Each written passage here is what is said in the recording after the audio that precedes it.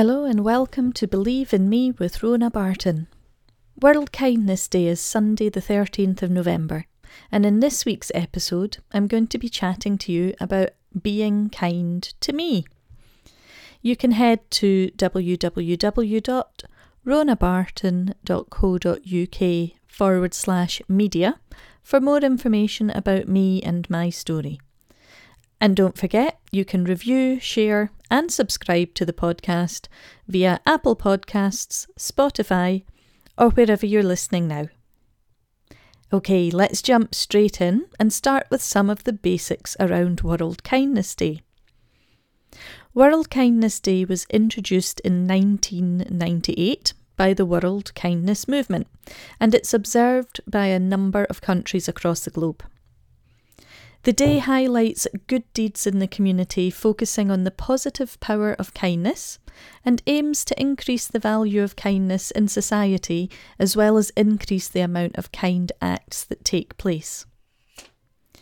Have you ever done something nice for somebody else just because you could? Not to repay them for anything or because you had to, but just because you could and you wanted to. If so, then you've done a random act of kindness. Congratulations.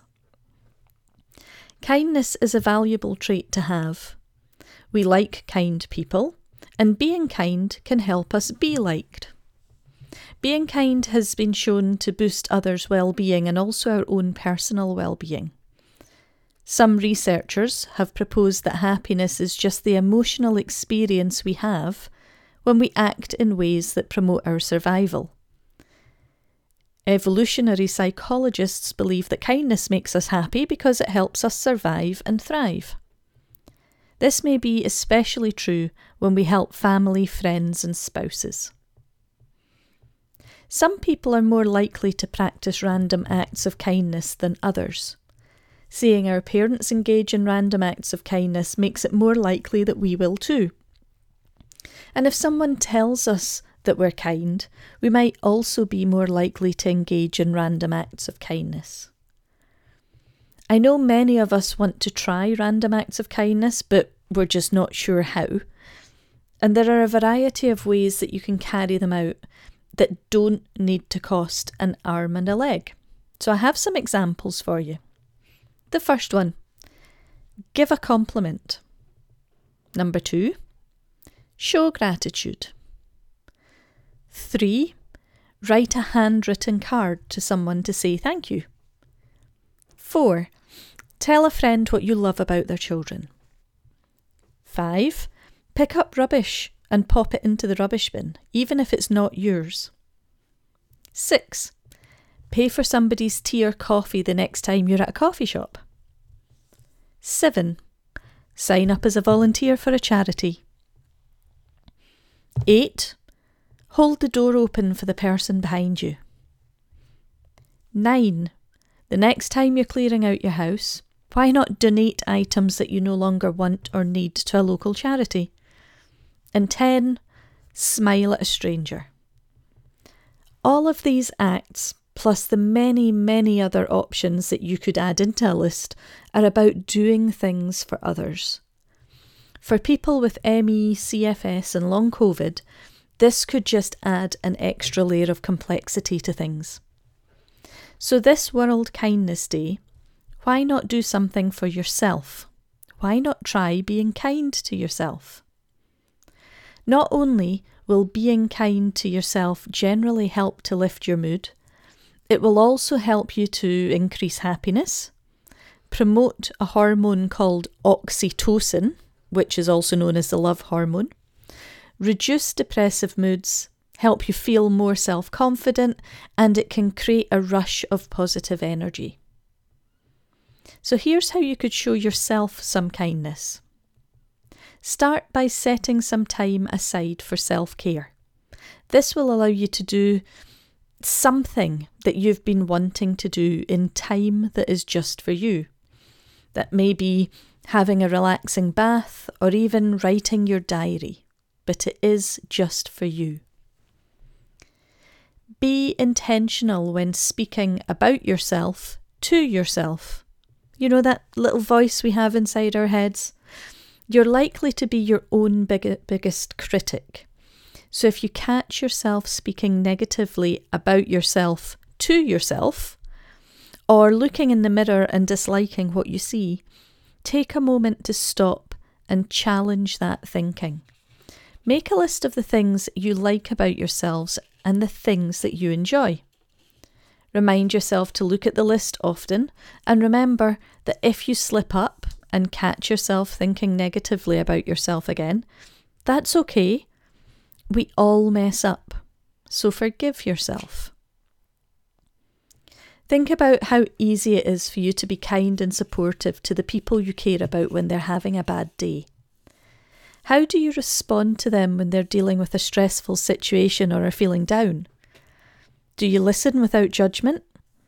Do you buy them a thoughtful gift? Do you remind them of their good qualities?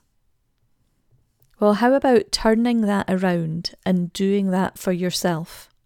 Be your own best friend.